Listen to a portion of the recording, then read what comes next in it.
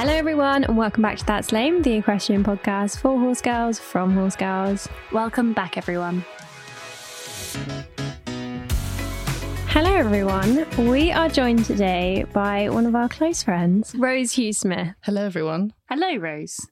Okay, so obviously Evie and I know Rose. I have known Rose for probably over a decade now. I think so. Yeah, God, easily. A long time. Yeah, when we were like 10 and 11. I think it might have been before. Your mum used to train me in Orgie, the little Welsh cob I had, and I must have been like 7 or 8. Oh, okay. Yeah, it's been a long time. So Rose and I have a lot of childhood memories growing up involving ponies and various odd things. But obviously you as the listeners don't know Rose, so let's do a little introduction to her. Evie? So Rose, one of our listeners wanted to know, how did you get into horses, specifically dressage? So I think I'd always been slightly horse obsessed because I was born in London and you could see like the household cavalry sort of go past the window. I didn't know that. Oh my gosh. The fact that you've just said that we've known each other for Years ages. and years. I didn't know you were born in London. Yeah, we didn't... London. Big old The big smoke. The big city. Oh my God. Yeah, I lived in London until I was about 5 or 6 and then I moved to Henley. I just assumed that you just popped out of the ground in Henley on Just lived. Thames. Joanna thinks everyone just lives in Henley. I just walked out of the Thames one day. You're just a Henley girl through and through, you know? Yeah. No, we used to be able to see the household cavalry walk past and I was always obsessed with running to the window and like watching them and everything. So even though I hadn't really ever ridden, I was a bit like horsey mad. And then we moved to Henley. I think I sort of annoyed my parents enough where they finally caved in and let me have riding lessons. And then it sort of escalated from there. Oh, okay, so your parents aren't horsey at all? Like before you got into horses, obviously. Well, so mum did a bit of polo and like horsey stuff in Australia where she's from. She was like Jillaroo, it's like a Australian cowgirl almost. Oh, cool. Wow. Yeah. Cool. I can see your mum as that. Like cowboy hat and everything. Nice. So she did that. So she'd obviously been around horses, but not in like a dressage or anything like that. And then I think Dad did like a tiny bit of hunting when he was younger, but wasn't like super keen on the whole thing. I can also see your dad hunting. They're very on brand. Yeah. My mum 1 year for Christmas got him a polo lesson. So I think he might have just got back into horses then as well. But I think I just kind of kept bugging them. And eventually they sort of caved in. And I went to like a local riding school. How I got into dressage was also a bit by accident because I was a little bit of an insane child and had like absolutely zero self-preservation. I was absolutely mad.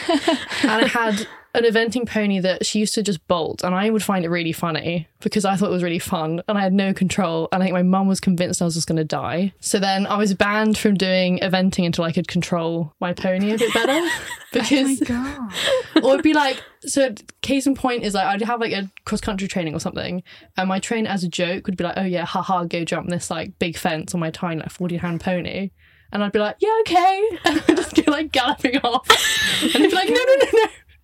So mum was like, I'm not going to have a daughter. She's going to die. So then I needed more control. So then I started having dressage lessons. And then I just kind of caught the bug for it really and never really stopped. So tell us a bit about your sort of career as such with horses, because you did teams and things like that, didn't you? Ponies? Yeah. So I think I actually did teams on my first kind of like proper dressage pony because before then I'd had like pony club or like eventing ponies that I'd kind of forced to do dressage with me. So then I got like a proper dressage pony and then a year later, 2013, I think it was my first European Championships I went to. And then I did ponies until 2015 and then did juniors and then did a bit of young riders and then lost my last year of young riders because of COVID. That old thing. This is all chestnut. news to me. I'm like, I'm learning fans so much forever. about Rose. Love it. Yeah. And you also worked abroad in that time, didn't you? Yeah. So I've worked in Germany twice. So I went... Twice? Yeah. Again? Once wasn't enough. We're learning so many things today. Such close friends. Yeah. God, it's terrible. So after uni, I went over winter to Germany, but I also went over my gap year as well. Yeah. How was that, like, going abroad and... I really enjoyed it. I think I just really like Germany. I really like the people. And so my gap year, I went to Helena Hannenberg's place and the training was just amazing. Her work ethic is just like crazy. So she was like always really supportive. She kind of like went out of her way to help me and my horses, which was really nice. And then I think I was there for like a year and a half. And then I eventually had to leave because I had to go to university. But I really enjoyed it and learned a lot. And then after I graduated uni, I went to sort of Germany to like try horses. And at one of the yards I was trying a horse at, where I actually bought one, they offered me a job to sort of work there. So then I was a rider there, trying to get sort of the horsey bug out of my system a bit before joining the corporate world. And I think I was there for like 7 months. And you say you've bought a horse there, so tell us about your like current rides, because you've got 2 horses at the moment. Yeah, so I've got a 6-year-old called Quintana and then a 5-year-old called Bella. But Bella's the actually first horse that sort of I own myself. So obviously Quintana's owned by my parents. And then Bella, I think I bought her when she was like 6 weeks old. And I kind of was talking to like a breeder that I knew. I didn't really know like that much about, you need to look for certain characteristics and stuff like that. And I also didn't have a very big budget because I was buying her myself. So yeah, so I bought her when she was 6 weeks old and she's now 5. And then I also have another 2-year-old out in Germany called Ellie as well. So got three in total and 2 under saddle. I completely forgot about your 2-year-old as well. Everyone does. My dad does all the time, which is well, handy. thank goodness. I completely forgot. Well, I see a nice foal and I'm kind of trying to convince him that, I haven't really got another one. He kind of always forgets about her. When will she come back, do you think? Like maybe when she's 3, like will she be backed over there? No, I think I'll back her in England because we just have the same guy we used for Bella. We'll probably use for her as well because he was just amazing. And so she'll probably come back like sometime next year when she's 3, but it depends on how her like body's looking and if she needs more time to mature, because then she'll come back when she's 4. Just depends really.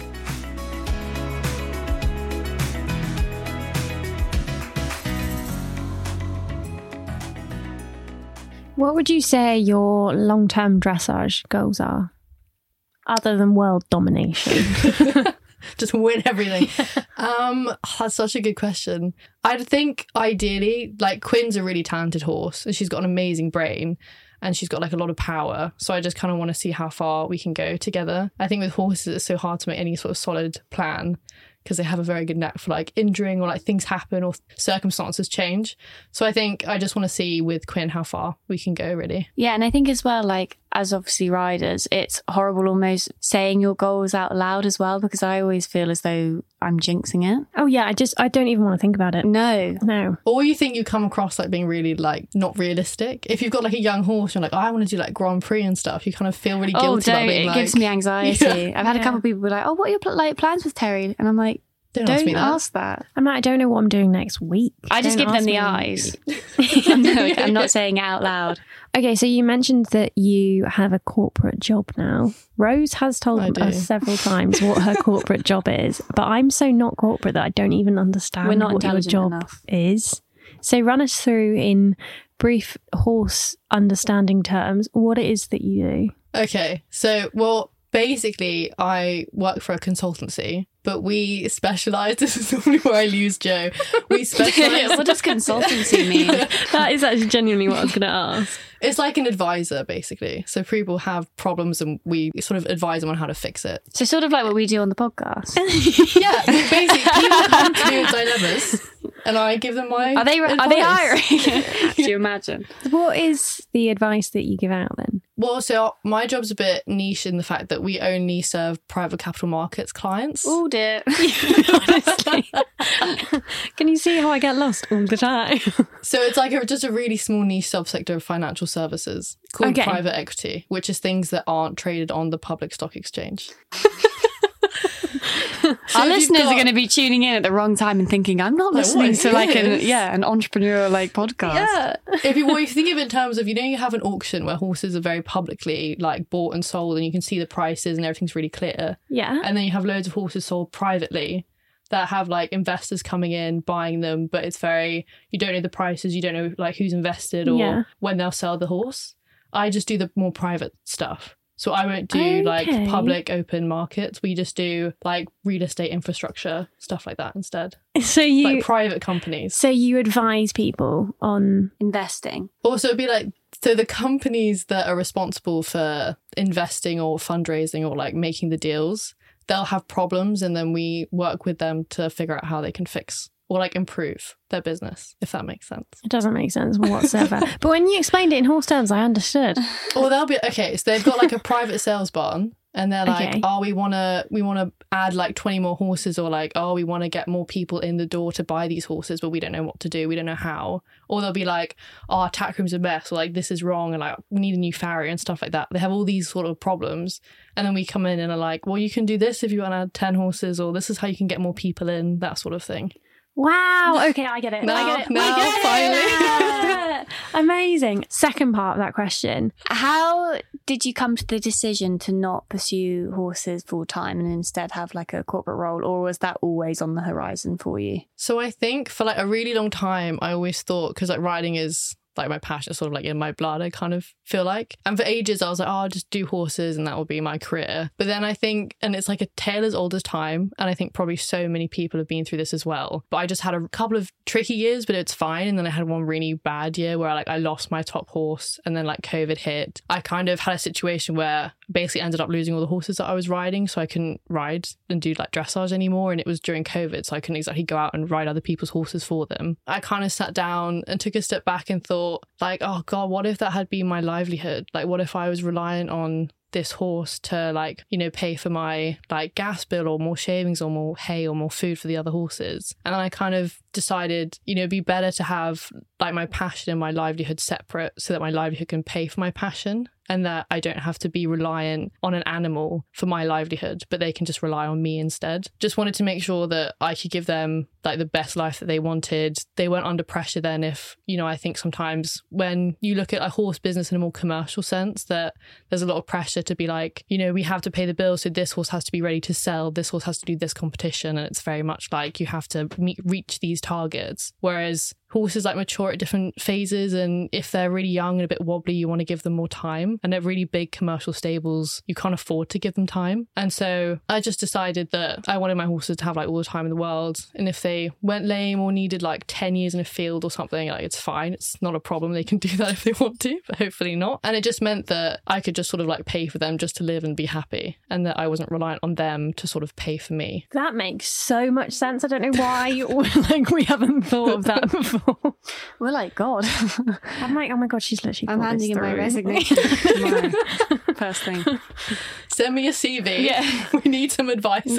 Yeah. How do you find that works for you then? So sort of break it down with like the pros and the cons. So pros, for instance, like, do you find that it's almost nice having your passion sort of compartmentalized because you get to then enjoy it more? Yeah, I think it is quite fun, because at the end of the day, and how I look at it is like, I'm just doing it for the sake of the sport. I'm just doing it for me now. So if I go to a show and it goes absolutely like tits up, and I get like eliminated, or like I run into the judge's hut, or like I, you know, knock down a child or something terrible happens, that like, it doesn't really matter, because I'm just doing it for me. And I'm just like competing against myself in that sense. Whereas I think when you're doing it as like a job, or on behalf of another stable, it's just like all this like pressure. Whereas now I can just kind of dick about a bit and have fun. It doesn't really matter.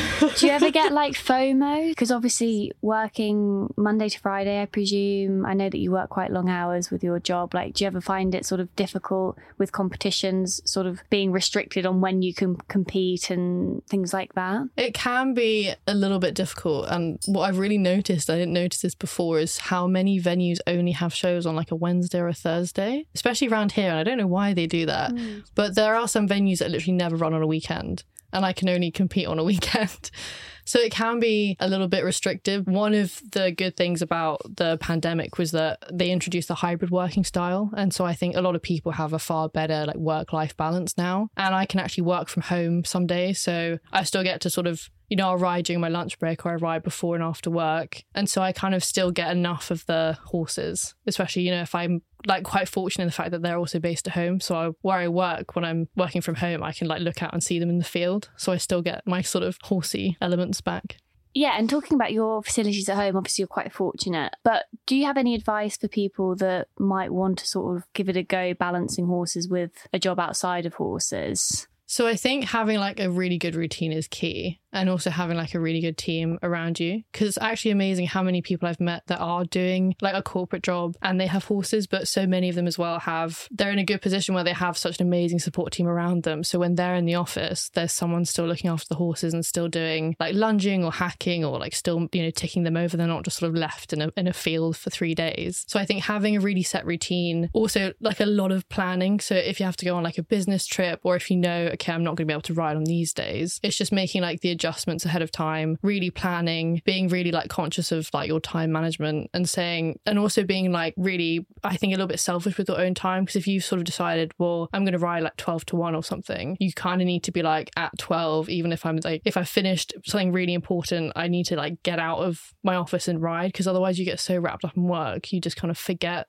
to leave your office and you'll work right until like 7 o'clock at night. So I think just like time management, being selfish with your time and having like a really strong routine, and then having just, you know, if you can, just like a really good team around you. You know, my parents and my team and the people that I work with are kind of the reason that I can juggle both, and without them I couldn't do it alone. It'd just be impossible. Yeah, there was that edition in the Horse and Hound this week, actually, wasn't there, with that event rider that's just done Burley? Yes, and she's also an accountant. She's an accountant at like KPMG or something, and she's just ridden around Burley. So it's definitely more common, isn't it, now than it ever was, especially at the high, like people actually competing at a very high level, I would say. And it's the hybrid as well has been like absolutely amazing. Before COVID, if it was very much like you either ride or you work, and you can't do both. And so then I always just would have done horses. Like there's no way I wouldn't have. But now you can do hybrid. You can actually have a balance, and I think you can still do it to like a really highly competitive level and also have another job, because like my ambitions and everything as well, like I still want to be highly competitive. And I think because of the hybrid work style, and if you have a really good team behind you, you can sort of find a way to juggle it.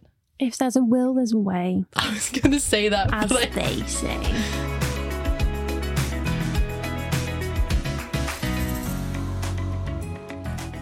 Okay, so as I mentioned earlier, Rose and I have known each other for a very long time, and with that comes a lot of memories. Indeed. So the first memory that I remember that's actually quite traumatic is when I saved Rose's life. Joe, that was like 4 years into our friendship. I know, but I saved Rose's life, didn't I? You did, yeah. Yeah, and I didn't think that you remembered this. But then you said it one day and I was like, oh my God, she remembers, because it sent a chill down my spine when it happened. And we were so young as well. That could have been it for me. Yeah, I think you were giving me a tour of your yard because we were so little, and it was just like so much fun to just like go around the yards and like look behind every stable and whatnot. And you lifted up a feed bin. Yeah. A metal feed bin, and we were so small that you like had to lean all the way in to get the feed out. And as you leant in, the lid of the metal feed bin started coming down, and it was like a big bin as well. And I could just see the trajectory of the lid of the bin hitting the back of your neck. Medieval. It would have been like exactly on the point where it would just been lights out immediately. Like it was exactly on the vulnerable bit. Yeah. And I just remember seeing like your little child neck and this big... That sounds weird. Like a twin. That sounds weird. Joe was also a child at this point. I know, but I just remember seeing like your neck and this lid just coming down, and I just put my hand up and stopped it. And I think both of us were like, ah, and then just like carried on playing. But it really, that memory has stuck with me forever. And I still have that feed bin. Do you? Yeah, so health and safety, we're really up on that at home. I don't think you're so small now that you wouldn't have to like lean all the... I feel like your feet weren't on the ground either because you were leaning so far in. I was tiny. I don't know if I was trying to get some food or something, but I was literally like almost got into the feed bin. Yeah, but that's the most traumatic memory that I have. I also remember we used to set up jumps and jump with them all the time. That's a classic though, isn't it? Isn't it? Yeah, that is like a fan favourite among... If you've got horses and you're a child, you will end up like jumping over things. Well, it's a good workout though. Well, I always say to you about how I did athletics later on at school, and I was really good at hurdles. And it's because you watch your horses jumping up. No, and I used to jump all the time when I was like 5. I used to set obstacles up, and I was like, I'm actually training myself incidentally for hurdles. Like, I think it could be a good pathway for like Olympic hurdle professional hurdle runner. Honestly, I had like a real head start. But there was the time Rose and I did a display. In cardboard horses. They were quite realistic. They were pretty good. They were. And for context, how tall are you, Rose? Now I'm about 6 foot. Yeah, and I'm like 5'5". 5, and I feel like I've always been shorter than you, and you've always had really long legs. And at the time, I think you were a county runner, and we were doing this. We were doing this display. I don't think anyone asked us to do it either. We just took it upon ourselves. I also think it was at like under 21s, and no one asked us, and no one wanted it. That you... No. I don't think anyone recorded it. There's another video of cardboard horses. Is that just a thing that you do? Yeah, no, that was when that's where we got the idea from. Yeah, she's done it more than once. Exact same cardboard horses. But taste. We did this group called the Dressage Under 21s group. Yeah. Which was such fun. And we just put this display on. And yeah, no one asked us to do it. But we were like, do you know what? We're going to perform. Yeah. But I can remember it was like a pas de deux. And as we passed each other, you were like, another extended trot. And I was like, Rose, I can't breathe. And we had to have like a walk break. And that memory really sticks with me. Yeah, that would have been a pretty intense workout. I also just remember having, because I also used to have like insane amounts of energy. And I was having the time of my life. And you were just slowly dying. And every time we passed each other, you were like, stop, we need to stop. And you were like, again. Yeah. And then time you borrowed my pony and you did a freestyle to the Ketchup song. Oh, yeah, and also Chippy. Actually, the first time we met, I went to your place to have a lesson on Chippy, who was this tiny, how big was he? Maybe like 13? He was 13 too, but he could do flying changes, piaffe, canter pirouettes, like a full shebang. So like any little person that like wasn't big enough to ride a horse would come and ride Chip so that they could learn how to ride. I remember Phoebe Peters doing flying changes on Chip. And I learned how to ride in a double bridle on Chippy as well. Yeah. But the first time I met you is because I just had the lesson and then your mum called you over to like help me untack. Oh. The first time. First time I saw you. Oh my God. Do you remember there was a craze when we were must have been like 10 or 11. There was that app where you would like lip sync. Oh my God, I do remember this. Do you remember this? I do remember this. Oh no. And we spent the entire day, and I had this huge big stuffed giraffe, and we had these onesies, and one of them was like a giraffe onesie, and we spent this entire day directing, choreographing this like lip sync music video on this app. And we used to take loads of photos with Cam Wow. Yeah. It was like Musical.ly before Musical.ly. I remember going to try a pony with you. Which pony was that? Campari. Oh, were you there? I just came along with you. With that cardboard horse. I have no idea. I just remember being there, and I do really remember that. Just watching in the bushes. I remember like we did that course at Hartbury together, didn't we? Oh, Ace, we did that together. Yeah. Done a lot together. We have done a lot together. Didn't you have like all of those ponies, like toy ponies? Oh, the Breyer. Yes. Oh, yeah. We used to play with them for ages because you had all set up as like a yard, and we used to sit there and play with them. Did you have more than one Breyer? Did you have like loads of Breyer? I had so many. Oh my God, I'm so you had jealous. Like the full shebang.